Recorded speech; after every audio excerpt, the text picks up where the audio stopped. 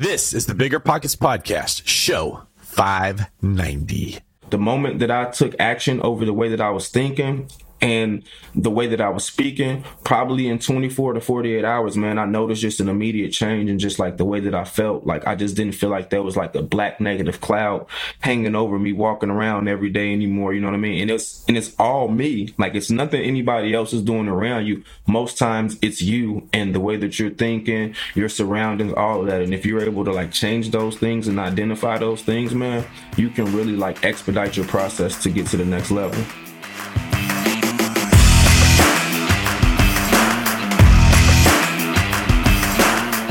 What's going on, everyone? It's David Green, your host of the Bigger Pockets Real Estate Podcast, the show where we teach you how to build wealth through real estate.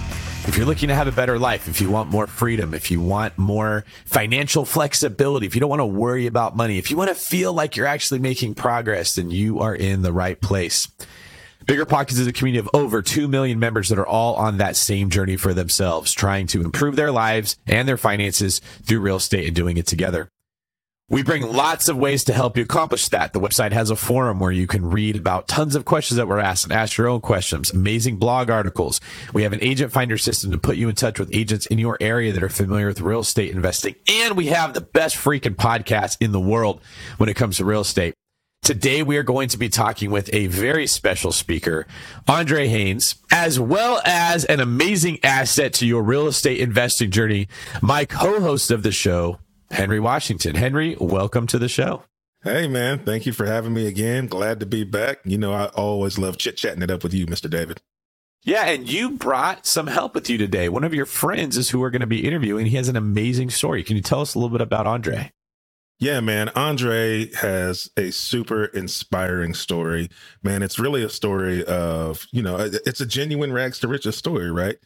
He talks a lot about coming from nothing and had every excuse in the world to not be successful, right? And even when he pursued one path and didn't find success, didn't let that stop him from finally achieving financial freedom. And so I'm excited for you guys to hear how this young man literally took everything that was formed against him and used it to prosper.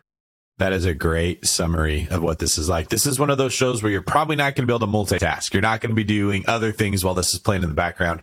You're going to be sucked into Andre's story, the adversity that he faced, the way that he handled it. He's very transparent in sharing how he used to think versus what he went through and how it changed the way he thought.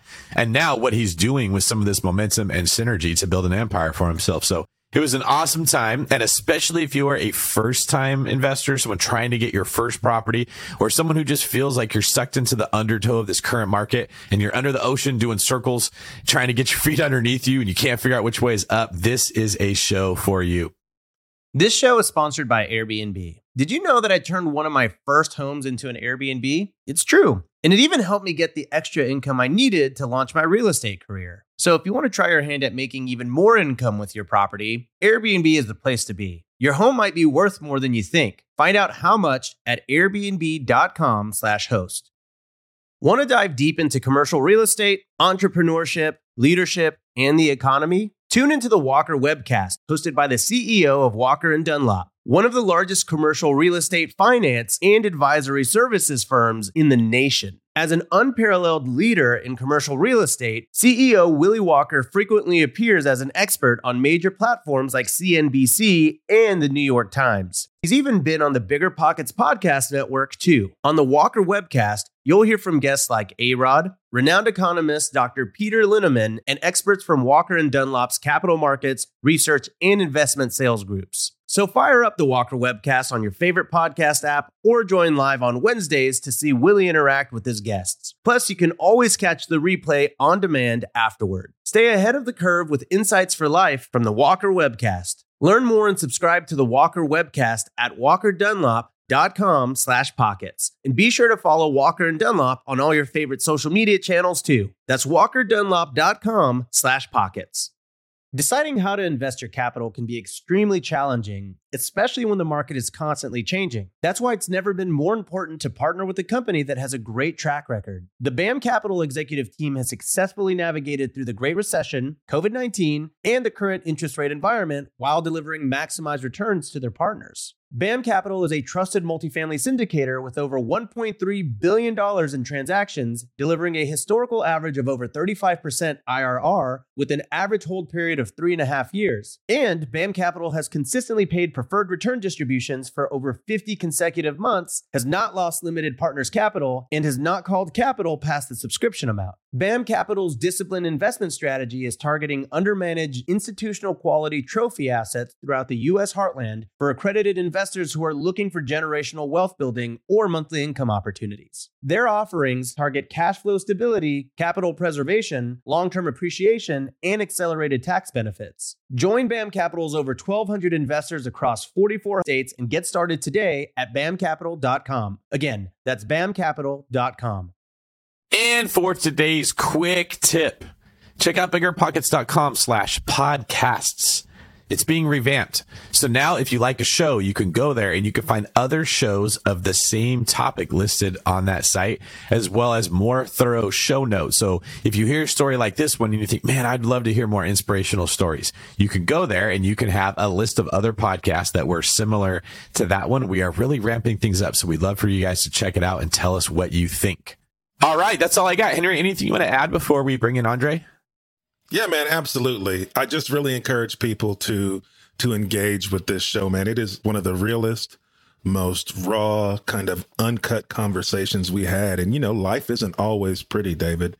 And we are all faced with choices at some point, and we can let life circumstances knock us off our path and take us out.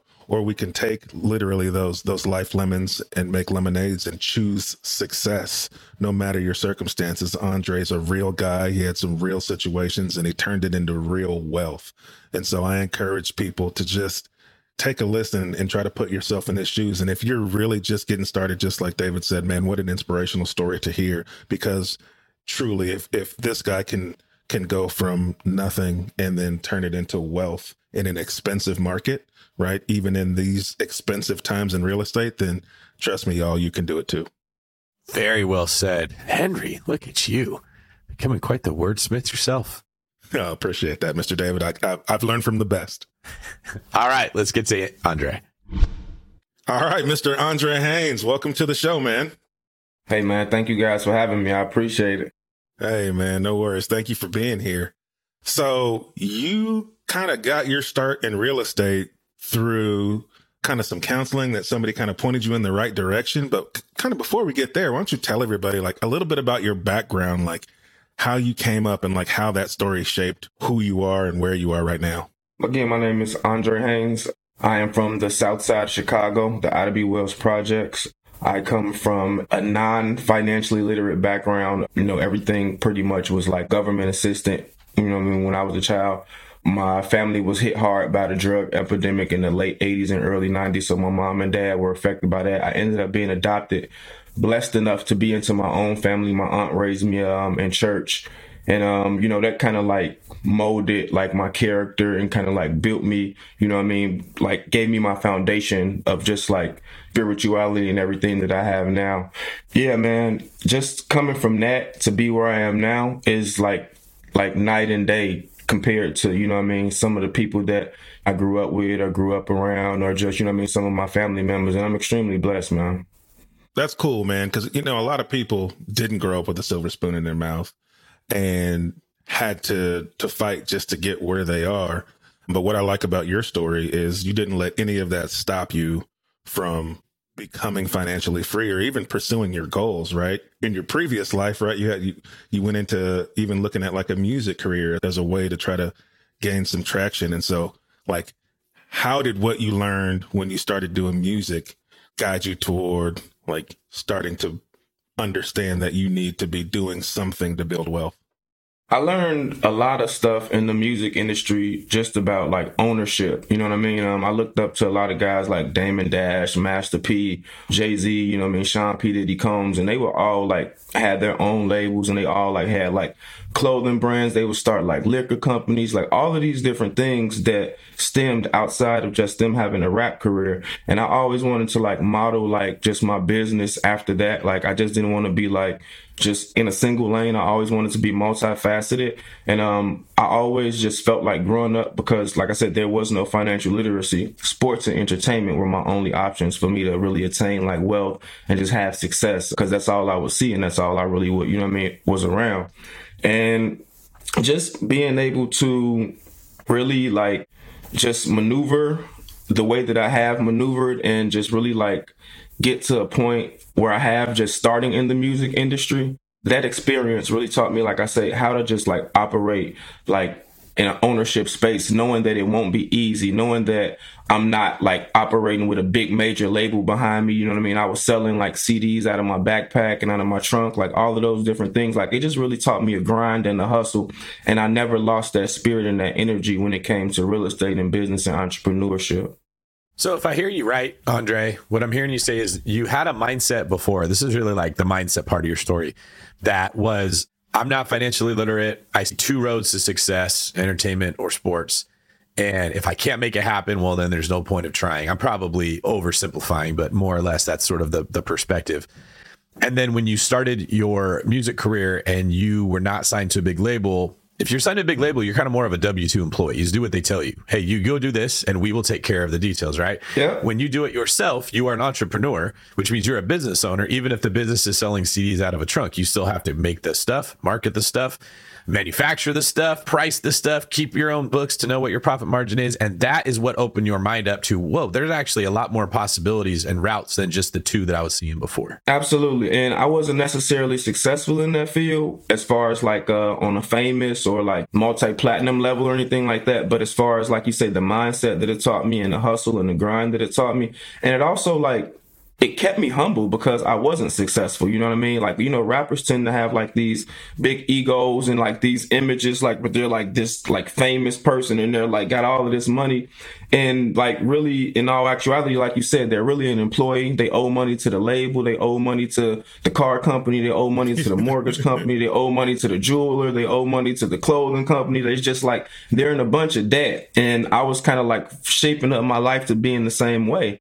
I had to kind of like realize that it wasn't working for me after a while because I spent maybe like 10, 11 years chasing this dream. And sometimes you don't necessarily have to give up or quit, but you have to like pivot. You know what I mean? And I didn't give up on my dream of being wealthy because that's what I was using music for, because that's all I knew. Because again, you find out you're not going to make it in sports pretty young. Like, you know what I mean? Like once you get to high school, like once you get to high school, you kind of realize like it's a wrap. Like once you like not starting on the varsity team and then like no college is coming to see you, like, that kind of stuff. It kind of like, it gets to you early, like, yeah, so this may not be my path now that I'm kind of seeing what's going on here.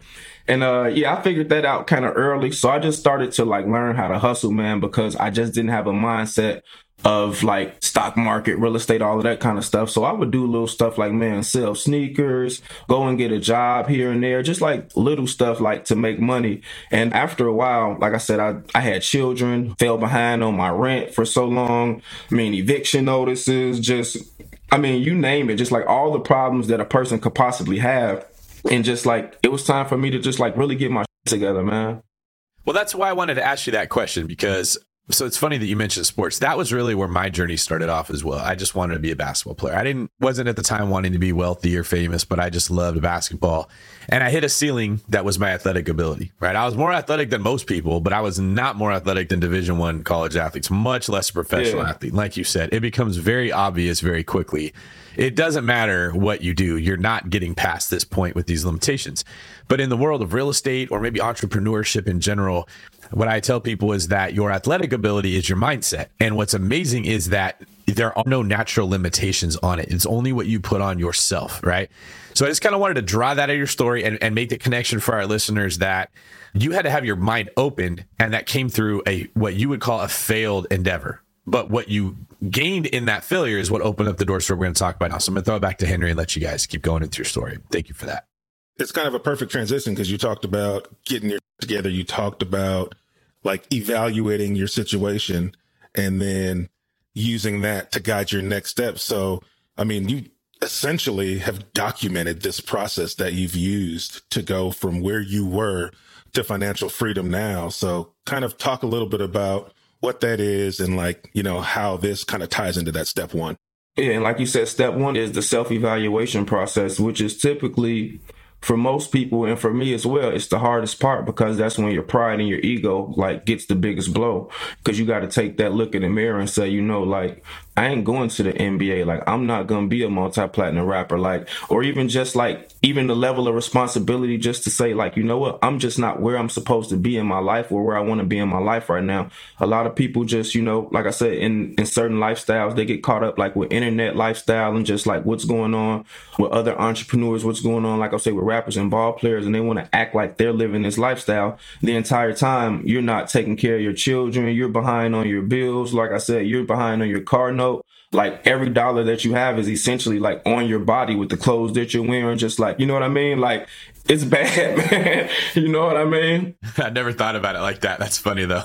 Yeah, and when you're able to have this conversation with yourself and be yo, I'm out here bad as hell right now. I'm really down bad. I really need to just sit down, reevaluate my situation, and just kind of replan. And a lot of it comes with just unlearning a lot of stuff that we're taught, in, you know what I mean? And just school, church and stuff like that, just real traditional stuff that we're taught a lot of times. And if we can shake that mindset and just open up our minds and think outside the box just a little bit, because nothing is wrong with the stuff that we're taught in school and church. Just a lot of times it's very limiting. You know what I mean? Especially the older stuff. Because I was raised by, like I said, an older church woman, you know what I mean? Who was just very traditional. A lot of times she would choose church over sports and like that. And it was lady, I have the opportunity to go to college. This could be my full ride scholarship here. And she's nah, we're going to Bible study today. Are you serious? I would have coaches coming by the house, knocking on the doors and everything. She's nope, we're going to church. So you know what I mean? So certain stuff, man, like I said, we just really don't get and understand. But for me, that was the first step, in just understanding myself and knowing that I had to make a change. And it was taking that look in the mirror and being yo, you're not the person who you say you are. You're not the person who you think you are. You're not the person who you're fronting out here acting like you are. Dude, get it together. And the first step in doing that is having that conversation with yourself. And that's a step that most people don't want to take, because it's tough to say, I'm just not that guy, or I'm just not that woman right now, you know? Absolutely, man. And just so people know, when I say you documented this process, you wrote a book, right? What did you call that book specifically because of this? Renaissance's 5-step guide on getting your together. Right. And so first step, self-evaluation. Step 2, what was next for you? Understanding the power of your mind and your words, because typically that first step is kind of brutal. You're kind of beating yourself down a little bit. You know what I mean? You're kind of identifying all of your weak points. But after you do that, you have to tell yourself, you know what, but that doesn't have to be who I am for the rest of my life. Now it's time to make a change. I'm a confident person. I'm a talented person. I can go out here and do whatever I want. I'm able to build wealth. I deserve to build wealth. I deserve to change my life. And the more that you start speaking like this and thinking like this and just you know what I mean, having these just positive affirmations and speaking them into the universe, the more you'll get that stuff in return, because the more you put it out there, the more you'll get it back. And that's just the law of attraction at its best. And that's how it works, because the moment that I took action over the way that I was thinking and the way that I was speaking, probably in 24 to 48 hours, man, I noticed just an immediate change in just the way that I felt. I just didn't feel like there was a black negative cloud hanging over me walking around every day anymore. You know what I mean? And it's all me. It's nothing anybody else is doing around you. Most times it's you and the way that you're thinking, your surroundings, all of that. And if you're able to change those things and identify those things, man, you can really expedite your process to get to the next level. I like that. And I think that a lot of people kind of gloss over mindset steps like this when they're trying to think about their business or their real estate career. And I like to try to put some practicality behind it for people so that they can understand that this stuff truly does work. I know it sounds oh, okay, just think about it and it'll be, but it's not that. It's our minds are powerful, and the things that we tell ourselves, that's why vision boards are powerful for people, right? If you put something in front of your face every single day, you'll start to realize that the actions that you're taking are going to be moving you towards those goals in small ways. It's almost like our subconscious takes over and we start moving ourselves in that direction. Now, I'm not saying it's magic. You write it down and you make it happen. But what I am saying is that when you surround yourself with your goals, either visually or taking the action to write them down, your actions follow suit. And sometimes that's intentional actions, and sometimes it's even subconscious actions. But so I challenge anybody, like if you have a goal of getting started with real estate investing and you're not quite sure exactly how you're going to get it done, take the first step of just writing down every day, I will be a successful real estate investor. I will be a successful real estate investor. Write it down 5 times every morning. If you do that consistently, what happens is, and we've talked about this on other episodes, David, it's like the red truck theory, right? You buy a red truck and then now all you see is red trucks. Well, that's because your mind is open to seeing those red trucks. If you tell yourself, I am going to be a successful real estate investor every single day, and you're writing that down, you'll start to see opportunities that you weren't focused, your brain wasn't focused on before, you weren't open to before, and then you'll start to act on those. And that's how mindset really starts to practically take hold in your life. I agree with that wholeheartedly because I'm a prime example of just what you said. Like you say, just writing it down, because even before I was a real estate investor, before I got my first property, before I really knew about real estate investing, I knew that I wanted to be a real estate investor. I just didn't have the right information to do it and get into the field. I was in a cubicle when I first got my job. I had to step away from the music industry, and once I started kind of getting my stuff together, and we'll get into that. But I just wanted to I piggyback off of what you just said. I wrote down in my cubicle that I would attain over $1 million worth of real estate assets by January 25th of 2029, which was my birthday. But I eclipsed that number probably 10 years earlier, just by writing it down and having it in my face every single day and just believing and knowing that. Let's put some parameters around that for people. And so you left music because you said, this isn't going to get me where I want to be. And even the people that are where I want to be, when you really look at it on paper, they're not there, right? And so You then said, I got to go back to work. And you went and you got a job. What kind of job did you get? Oh, man, dude, I was working at a telemarketing company, and I was calling people, putting them in schools that just weren't accredited, schools you hear about them in the news, yeah, they just got shut down for education scams. You're oh shit, maybe I shouldn't be working here. So you were doing telemarketing. How much were you making? Minimum wage plus sales bonuses. Whenever you get sales, you get an extra little bonus or whatever the case may be. But the thing is, dude, I was killing them, bro. I was signing people up for these schools. I look back at it, dude, I probably have 1,000 people who are just uncredited degrees right now walking around. So you got a job at a call center. You were making minimum wage, living in what city? In Chicago. In an expensive city.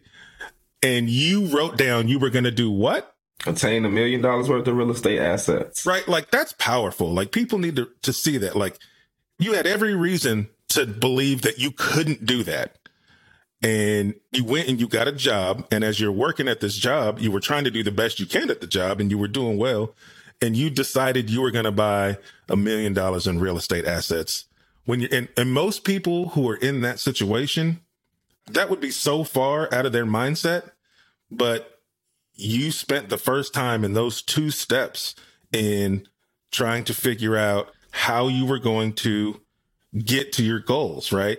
You had to self-evaluate, and then you had to look at the power of your words, and then that leads you to learning about real estate. And so tell us a little bit about how that came to pass. So how do you go from a call center to buying real estate assets? That would lead into step 3. Once I knew what I wanted to do, and once I started reading about it, I knew I needed some damn money. You know what I mean? I'm all right, so real estate, I can't do this broke. So I started reading a little bit more. I started saving, man, like every dime that I had. Because at the time I was reading like Rich Dad, Poor Dad, Money Master the Game by Tony Robbins. This is maybe like 2010, 2011.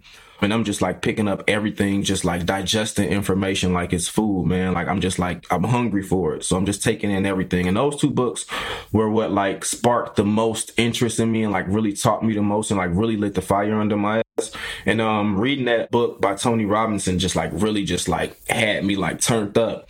So I started, like I said, saving every single dollar from work. Like I started eating noodles for like a year straight, just like. Which for the record is step 3, right?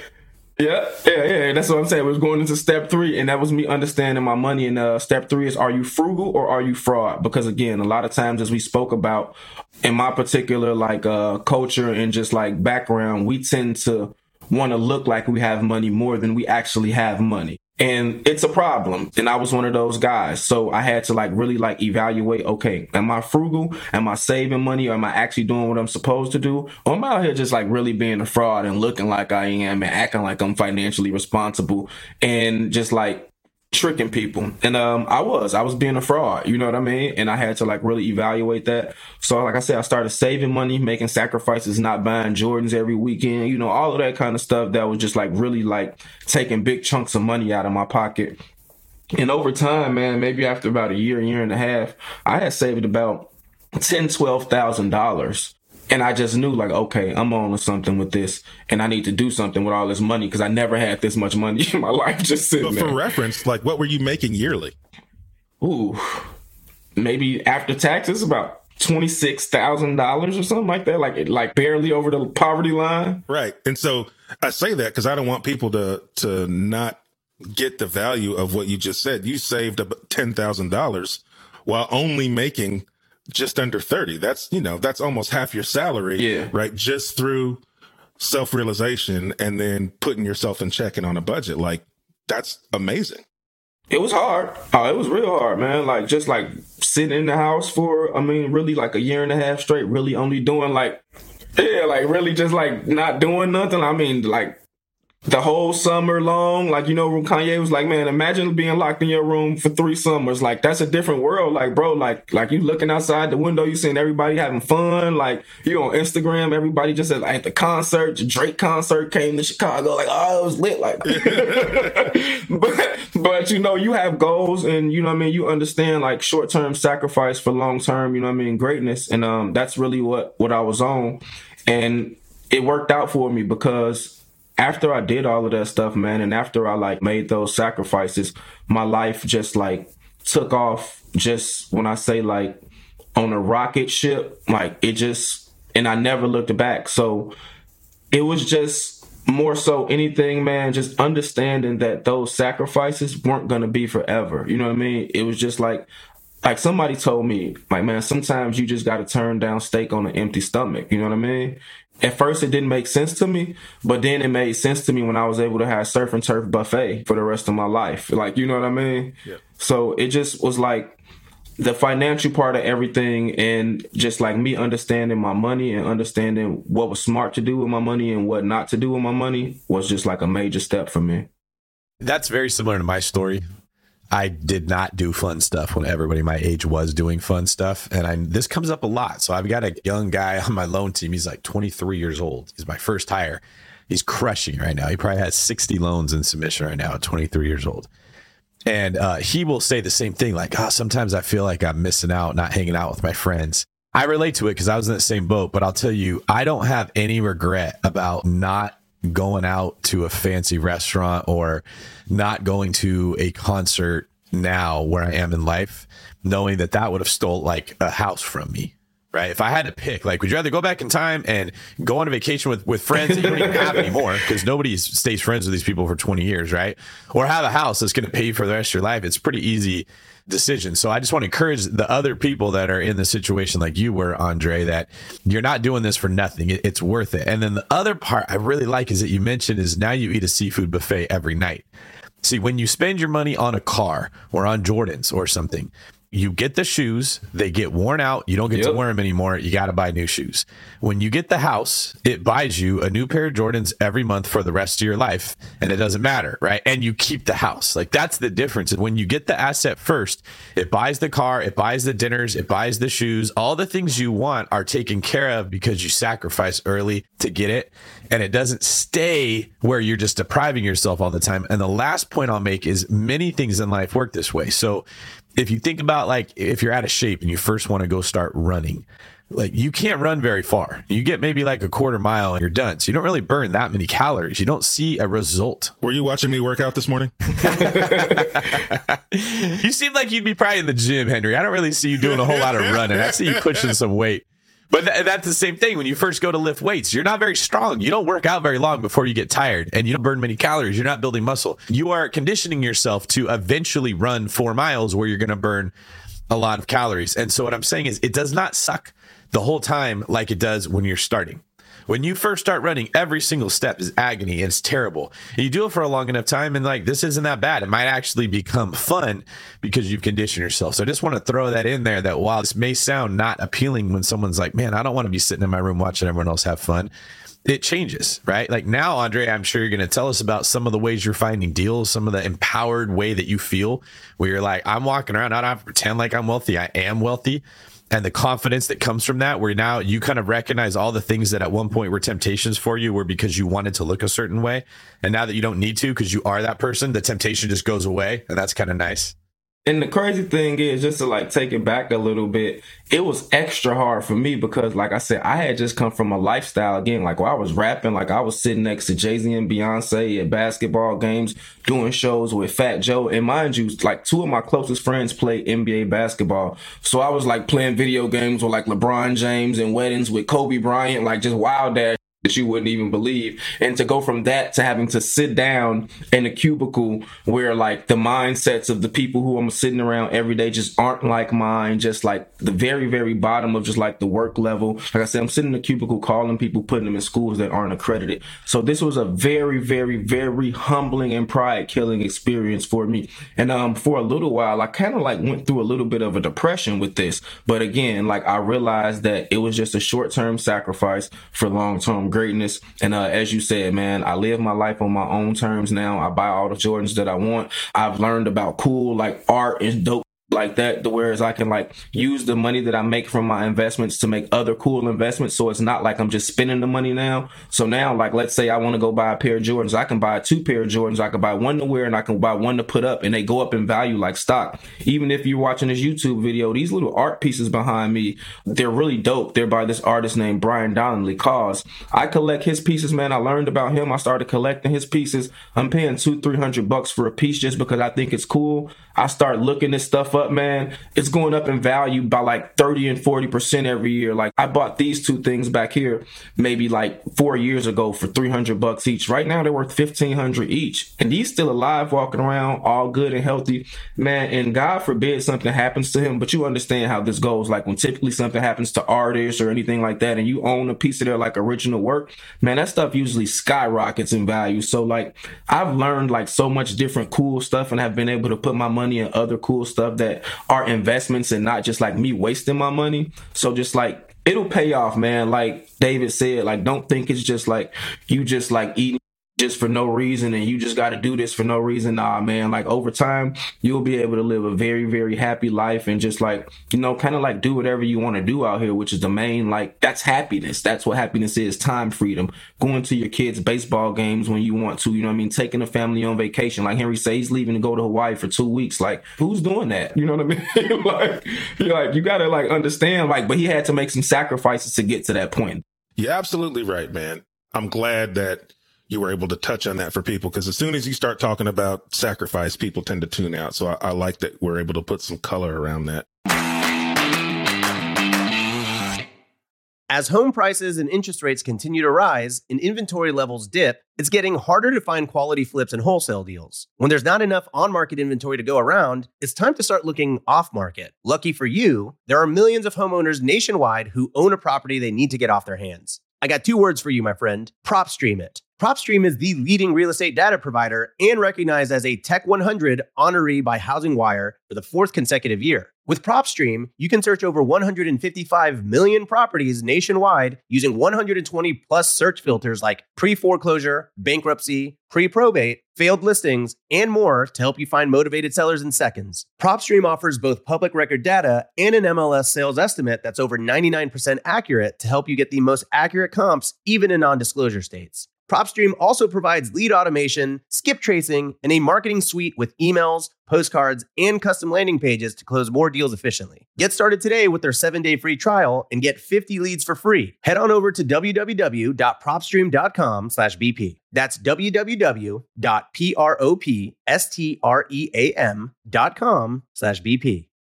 Calling all property owners and operators. Are you managing a multifamily property and looking to elevate your residents' living experience? Introducing Quantum Fiber Internet, your go-to choice for speedy internet your residents will love. The process is as seamless as Quantum Fiber service.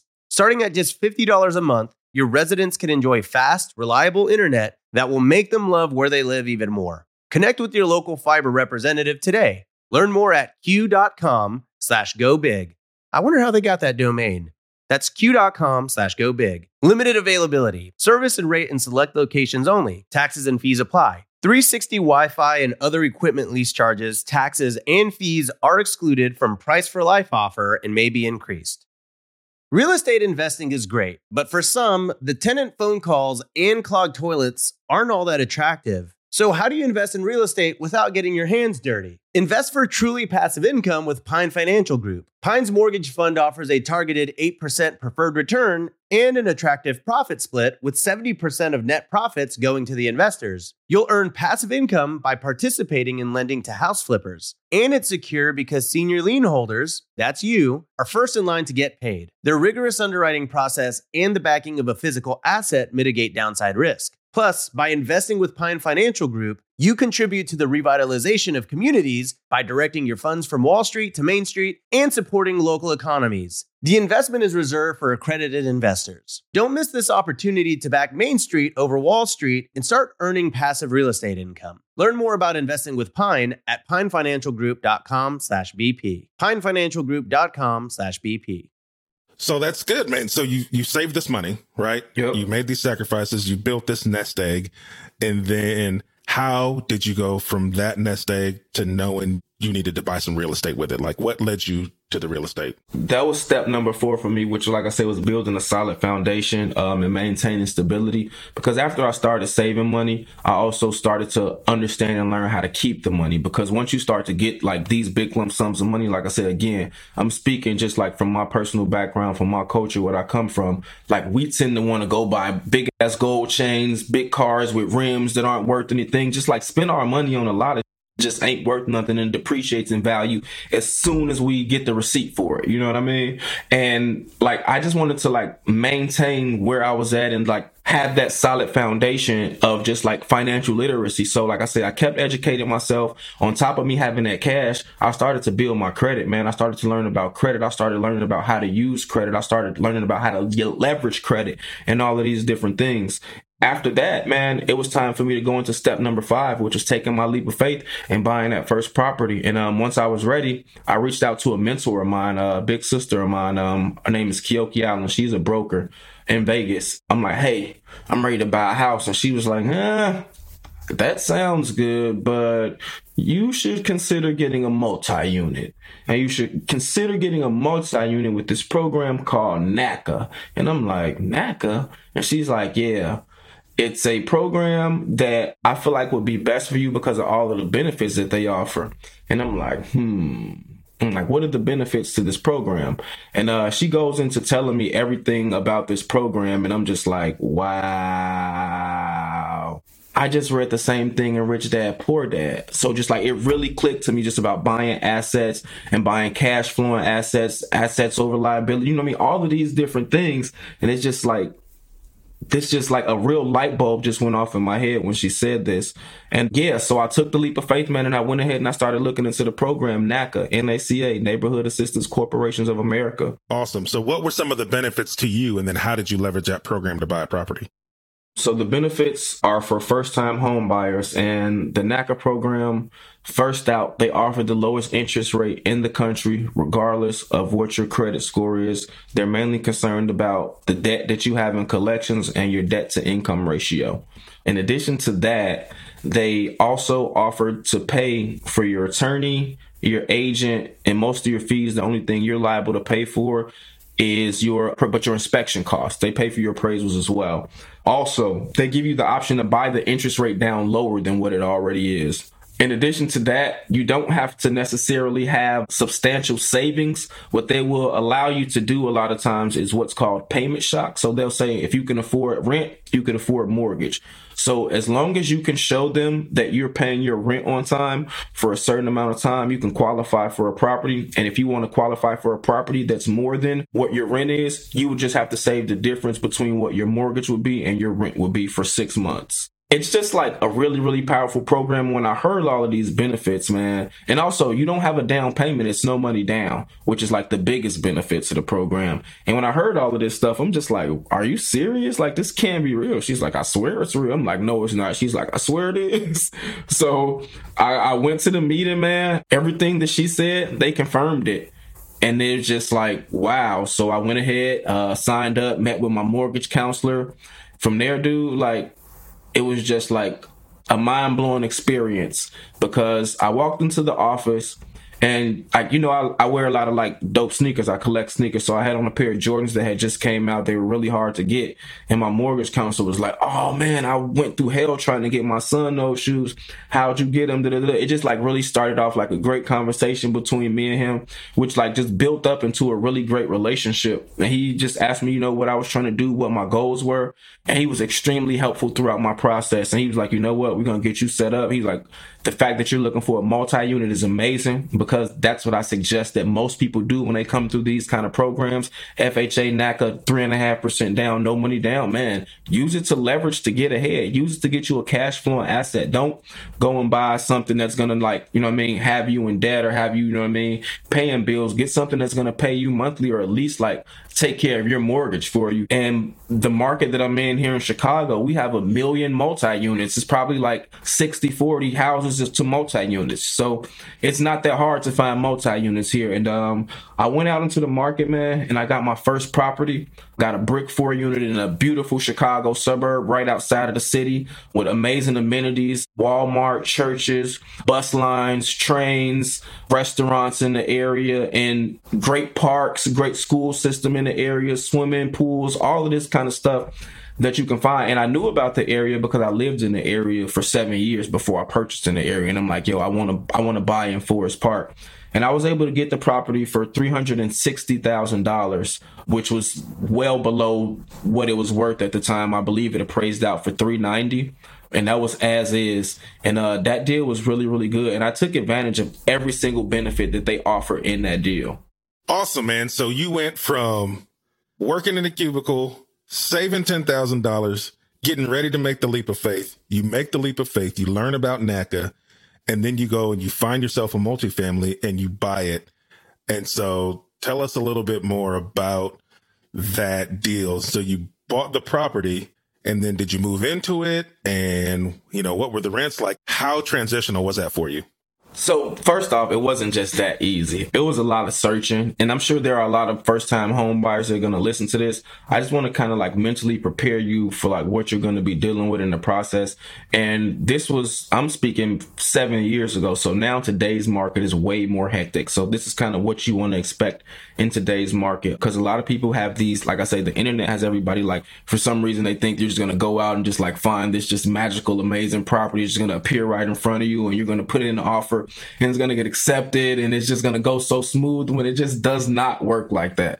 All right. So you're going to go out, with your agent, you're going to start looking for stuff. And you're probably going to start looking for stuff that's like really out of your price range, that's out the gate, because you just don't know, like, what you can afford, but a lot of times your eyes will trick you into saying that you can afford something that you really can't have, you know what I mean? Just because it's beautiful. So you're going to go out, you're going to look at all these nice properties, and you're going to try to make these deals, and people just aren't going to want to negotiate their prices. You know what I mean? Their price is their price, because they have 20 other people that are standing in line waiting to offer them more money than what you're offering. Like, even if you're offering what they're asking for. So don't expect like your first offer, second offer, all of that kind of stuff to be accepted. So you have to be really like diligent and just like persistent with this stuff. Like, you got to go out here and like really like put in a ton of offers and like kind of work with sellers. And nowadays, like, you want to like try to build relationships, because in my property, that's what worked, like building a relationship. My agent built a relationship with the other agent, and we played that card. In addition to that, you want to like run the numbers more than anything. Don't get caught up with how a place looks. Like, yeah, a place can be beautiful, but you'll be upside down on your mortgage if you don't run the numbers the right way, because you want to get a beautiful place. You know what I mean? So make sure the numbers make sense, man. If you're not cash flowing, at least make sure that you'll get to live for free, meaning that the rents coming from the place, they'll cover most of the mortgage, and you get to live in their place for free, not paying anything at all, like pretty much essentially keeping all of the money that you work for, that you make doing other stuff. In addition to that, man, you want to make sure you're finding a property that is cash flowing a lot of times, because a lot of times that's how you'll get qualified a lot easier and a lot faster by the bank. So it needs to have tenants in it. Yeah, absolutely. That are already like under leases, and it shows that what they're paying and all of that kind of stuff. It shows the rent roll, and that'll be a great benefit to you, because a lot of people don't know. Because what I hear a lot of times is, oh man, multi-units are $400,000, $500,000. I can't afford those. But it doesn't just go based on what you can pay. It goes based on how much the building is already generating as well. So they'll take 75% of what the building is generating and add it to your income, which will make the property more than affordable most times. Man, that's awesome. How many offers did you put in on properties before you landed the one you got? Probably 5. And on that deal, we just kept getting outbid. We kept getting just rejected. And on the last one, even we almost lost that one, because what happened was, like I said, we put in 5 offers previously, and I was just tired and frustrated. It had been 2 months. I was looking, and I told my agent, you know what, man, I want to get us a break. We're out here every day. We're not finding anything. Nobody likes us. I'm taking everything personally. I'm they don't like us, man. So I'm on the MLS on Realtor.com or Zillow or something like that. It was maybe 11, 12 o'clock at night one night. And this property just pops up, man. It's in my desired neighborhood. It's a 4-unit. It has an apartment vacant, ready for me to live in it. The other 3 units are cash flowing. I'm oh my God, is this Jesus, what did you just do? And so I called my agent. I started calling his phone recklessly. I probably called him 15 times. And the last time he finally picked up the phone, I was man, what the hell, man? I don't do business this late. He was really upset. But I'm I hear you, but check your email though. Please just check your email. So he was man, give me a second. So he looked in his email. He was oh, you're right. He's so I'm going to write this up right now. He wrote up the offer, sent it back to me. I signed everything over. And he's I want to get this over to them tonight. So as soon as they come into their office, it's the first, people were still sending faxes and stuff at this time. He's it's the first offer on their fax machine. You know what I mean? It worked. They came into the office, they saw it, and they were you know what? We accept the offer. But the only thing was, the wife was the one that was home, and she accepted the offer. And I got excited, right? So I had a seminar to go to later that day. It was a Rich Dad, Poor Dad seminar. So I'm oh man, I'm lit. I just got my offer accepted. I'm going to this seminar. You know how they pump you up at the seminar. So I'm just yeah, I'm about to be rich as hell. So as I'm doing all of this, I'm excited. My phone is just ringing. And I'm not answering because I'm just gassed up at this seminar. So I'll go out and I check the voicemail, and it's my agent. He's man, give me a call back as soon as you can. So I give him a call back. He was man, the offer that we put in earlier, it got knocked out. I'm knocked out? What you mean? I thought we got accepted. He's man, the husband was at work, and as he was on his way home to sign the contract, another offer came in, and it was all cash. I'm what? He was yeah, so that knocks us out. We don't have to, it's not our property. We don't have it under contract. I'm are you serious? So my heart drops into my stomach at this point. Mind you, because I just went from here all the way back down to here. I'm on 1,000. So it's just oh my God, what's going on? At the end of the day, what happened was they came in with a cash offer. The husband didn't sign the contract. So like he said, it was just, that offer was really null and void. But they didn't just say, we're not going to take your offer. They was hey guys, this is what we'll do. We'll give you everybody to the morning. You are the last 2 offers that we're going to look at. Come with your highest and best offer first thing in the morning. So that's what we did. Luckily for me, the cash buyers, they came with the same offer. They're like, we're offering cash. Like, we're going to stick to our guns. This is what it is. And I offered an extra 15 or 20,000, I believe it was, on top of my agent. Like I say, playing the relationship and the emotional card. He reached out to the agent. He's like, my guy's been living in this neighborhood for the past 7-8 years. His kids love the parks. They love the school systems. They really, really don't want to leave. And these guys are just investors. They're probably just going to come over here and knock the building down. And these people had an emotional attachment to their property. You know what I mean? So they're like, man, you're right. Let us just sell it to a nice family who's going to take care of the place. We're getting extra money. And that emotion, that, that relationship card, it played out in our favor. We got the offer accepted, man. Everything was cool. I was able to get the property, like I say, with no money down. I was able to buy the interest rate down to 2.5% from 3.5% because I got a $10,000 seller's concession, and I used that money for that. I was able to keep all of my money. In addition to that, I walked away from the closing table with the $5,000 check because I didn't need all of the money that they gave me to buy the interest rate down. So I essentially walked away with the building that was paying me cash flow, and I didn't spend anything on it. All I had to do was turn in the proper documents for a few months, let them, check my info, go through my bank accounts, this typical home buying process. And they were like, you know what? Hey, we trust you enough. Take this building and keep all your money and take $5,000 with it. On top of that, the day that I closed, I walked into the property. It was the end of the month. I got checks from all 3 of my tenants because it was, like I say, the end of the month. It was time to pay the rent. And when you close that first month, you don't have a mortgage. So that was all my money. So I essentially went from worth nothing to owning this 4-unit property where I lived for free, $22,000 cash, and I got my check from work that same day. It was the most amazing feeling in the whole wide world. So now everyone listening to this is saying, okay, you hear that, honey? I want one of those. They're calling their agent and they're saying, hey, find me that deal, right? And so what I want to ask you is, obviously you would do that over and over and over if you could. It's hard to do that. It's worth it, which is why we're talking about it, but it is not easy. It's just like the workout analogy we gave earlier. And it's like this still for me, even as much real estate as I bought, there are emotional spikes. You get excited, you get crushed. You get excited, you get crushed. And that happens too many times, and most people tap out. They just say, I don't want to do it anymore, right? Like, I see this as the agent trying to protect the client from that.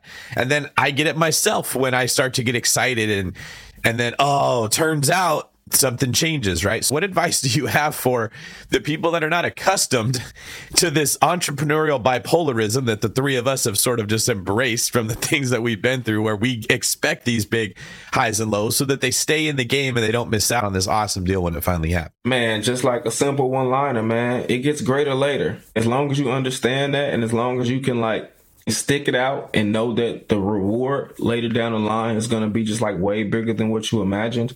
Because I just never imagined that, from that point of buying that first property, I'd be here where I am, where I'm walking around doing public speaking. I have an apparel line. I have a book. We're hosting our own seminars. I'm investing in the stock market. I'm teaching people, mentoring people, just all of these different cool things that set me free from the work system and allowed me to start helping people and just pouring into the world on a greater level and on a bigger scale, man. I just wouldn't have thought that, but the fact that I made those sacrifices and I understood that even in the down times that I would be okay just as long as I stick this out, it always comes out better than what you think it will. Part of that story that I love is that you made the sacrifices, you saved the money because your intent was to have to use that money to start building your real estate assets. And you didn't have to because you found this amazing vehicle. But had you not went through that sacrifice and made those mindset shifts, right? When you come into money like that, you might have spent it differently, right? You might have blown that $10,000 on something else. And so I don't want people to hear he saved that money. He didn't have to. No, the discipline it took for him to save that money set him up to be able to continue to be successful once he was able to acquire that asset, right? And absolutely. It's just an amazing story. And I did have to save the money. I didn't have to use it. I had to save it. They want to see that you're responsible, that you're able to save money. The same process that you have to go through any other lender, whether it be conventional, FHA, whoever, like it's the same thing. They want to see that you're saving your money. They want bank statements. They want the check stubs every 2 weeks. They want all of those documents to show that you're doing what you're supposed to do and you're a responsible human being before they release a $300,000, $400,000, $5,000 property into your name with no collateral. Like, you know what I mean? Because essentially that's what they're doing. They're just like, here, we're trusting you to take care of your business and do what you say you're going to do. And we get absolutely nothing for this. So, hey, you better do right.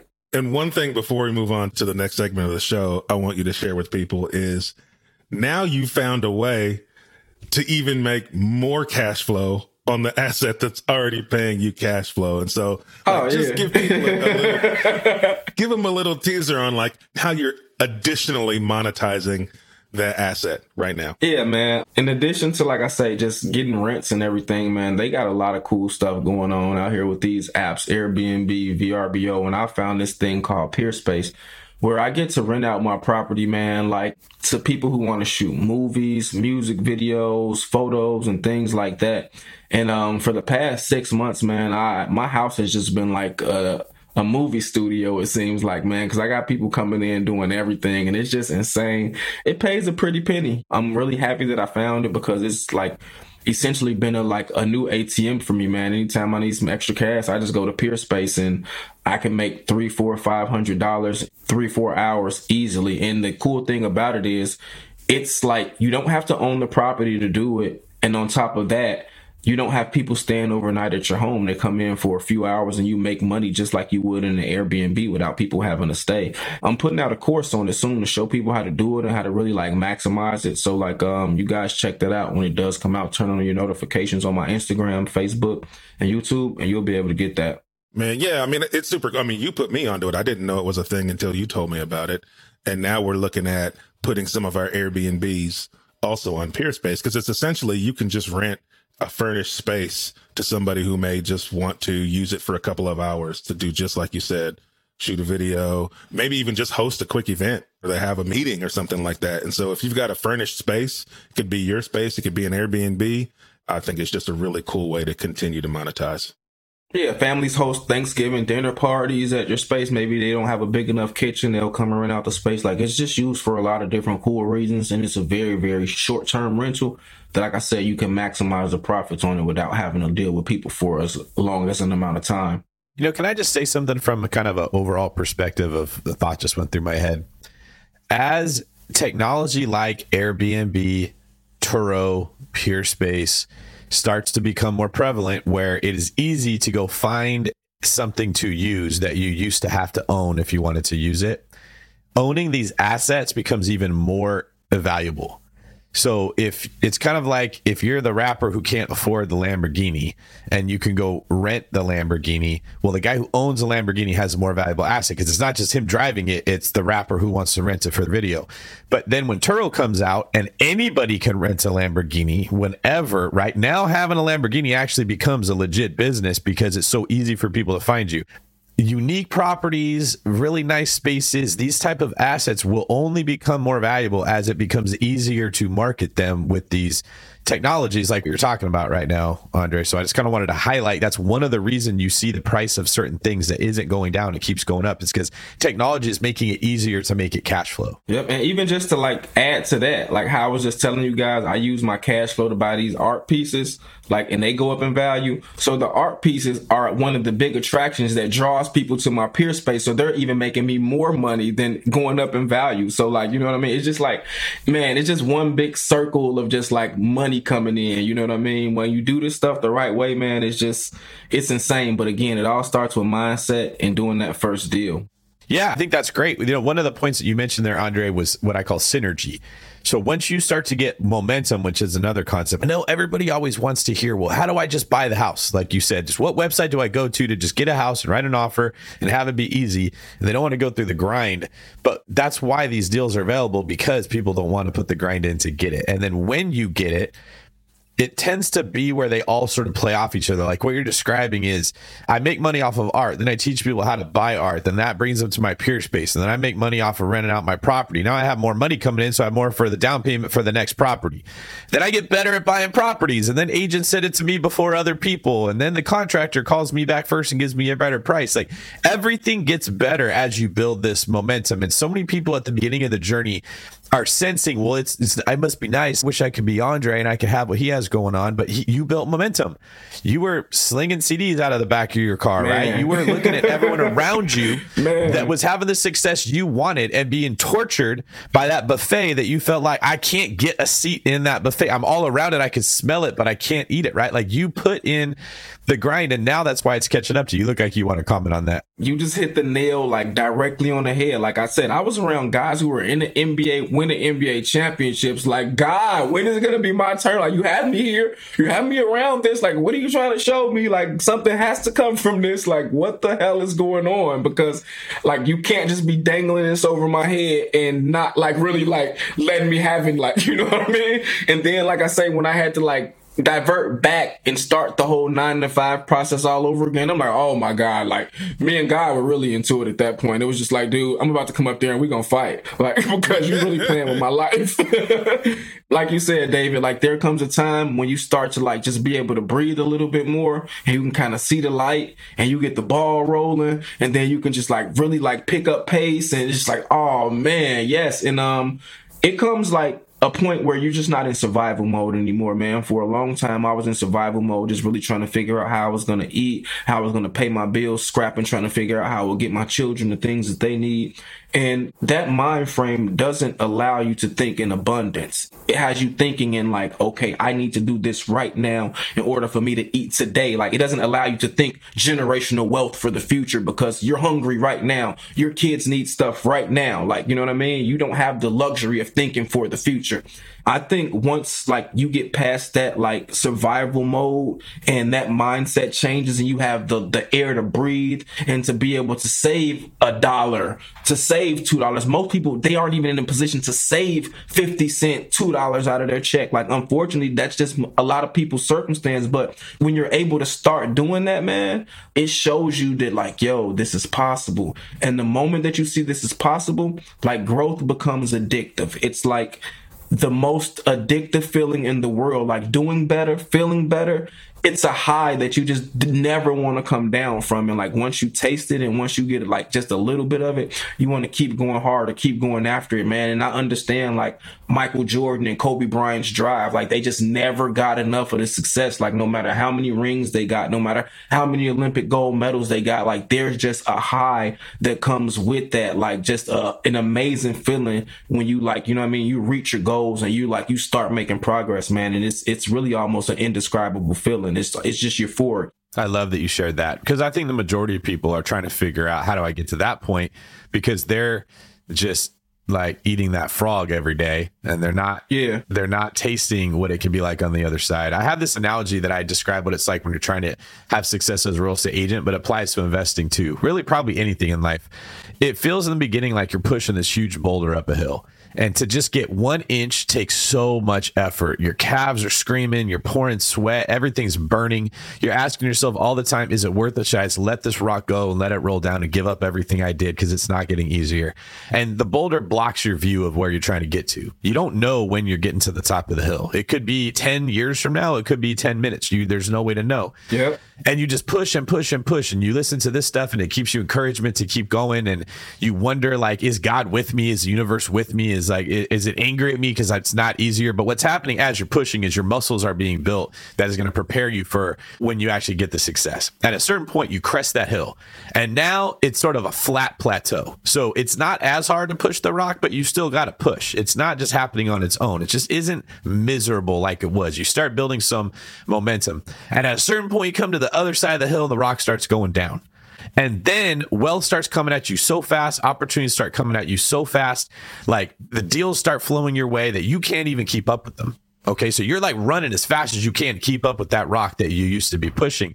And that's where you get to decide what you really want your life to look like. And the problem is you don't get to start going downhill. Everyone's journey starts going uphill, and that's why nobody really follows it. But I really appreciate you sharing some of the details of what your story was like, Andre, for the listeners who are hearing this and they know what they want is to be chasing a rock at some point in their life with an abundance of things they want. But right now they're just grinding.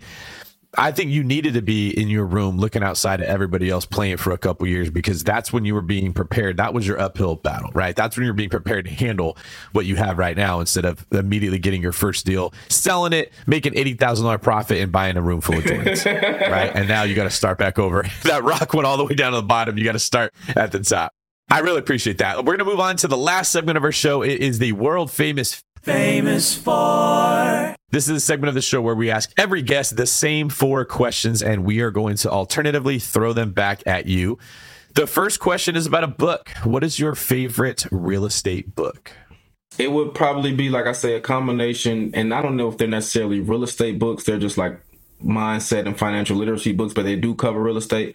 Like I said, Rich Dad, Poor Dad and Money Master the Game. They really did it for me. They really put a lot into perspective for me. Money Master the Game taught me a lot. And I won't just say Rich Dad, Poor Dad, just the Rich Dad, Poor Dad education, because, there's a plethora of books that come with just that education. And I read them all. So I started with Rich Dad, Poor Dad, which was the mindset shift.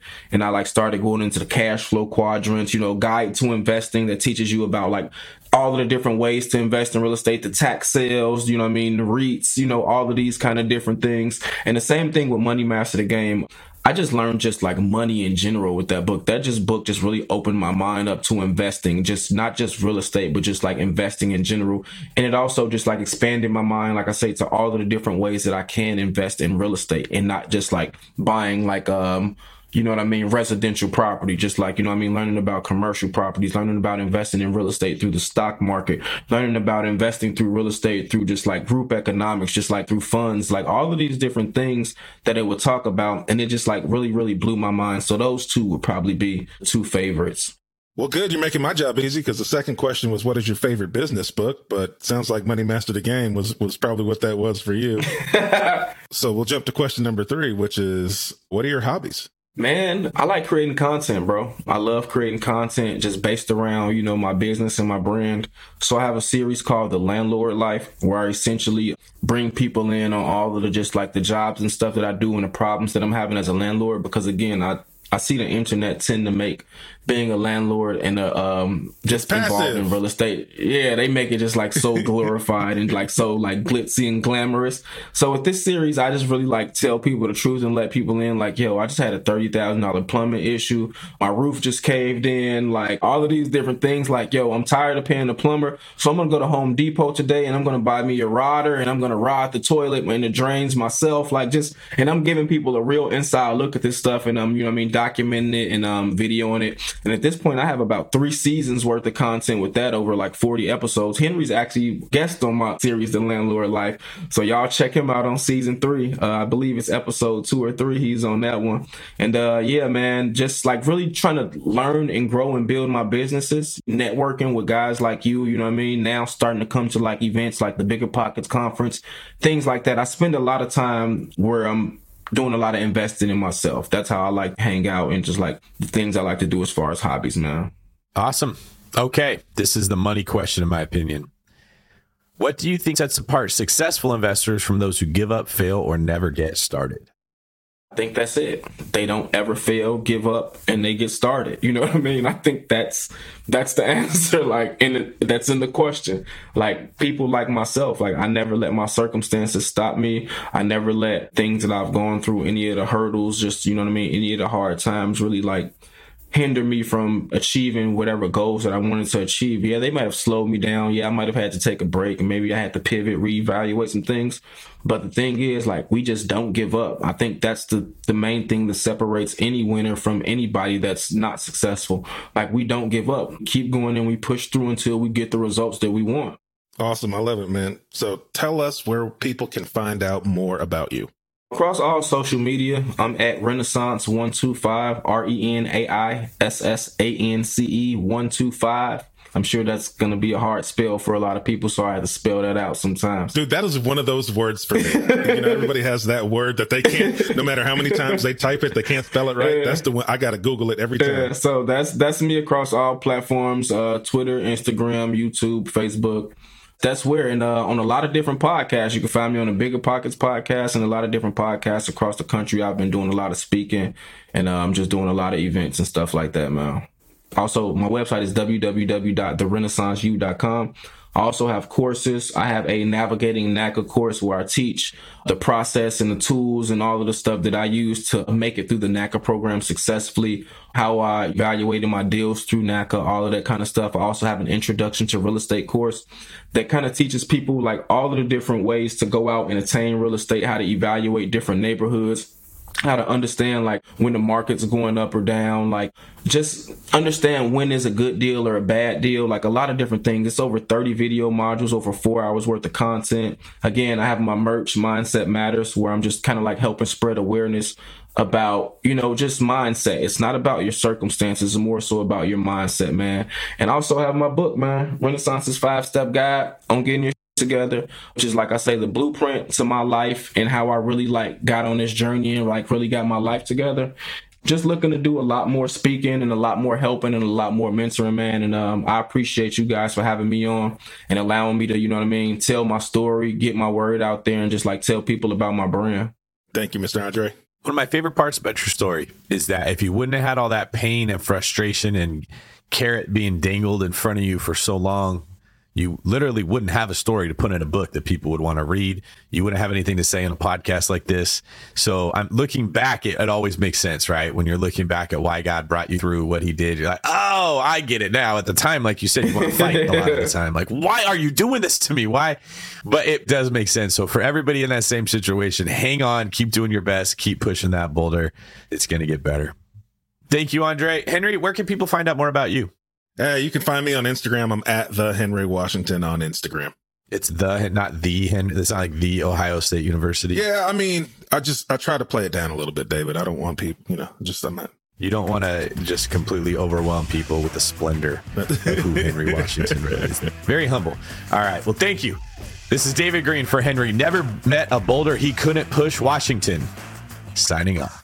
The market is changing, and finding your way can be tricky. Rates shift, headlines whirl, but your goal hasn't changed. You want financial freedom, and the best investors know it's not about timing the market, it's about time in the market. If you're ready to get into the real estate investing game or take your game to the next level, finding an investor-friendly agent is your next step. With BiggerPockets Agent Finder, you can find the right agent in minutes. Just head to biggerpockets.com/deals and enter a few details about what and where you want to buy, and bam! Instantly match with an investor-friendly agent who fits the bill. These local market experts can help you navigate the neighborhoods, analyze the numbers, and take action with confidence once and for all. This free resource is only available at biggerpockets.com/deals. Get an agent, get the deal, and get closer to financial freedom at biggerpockets.com/deals. That's biggerpockets.com/deals to find your investor-friendly agent today.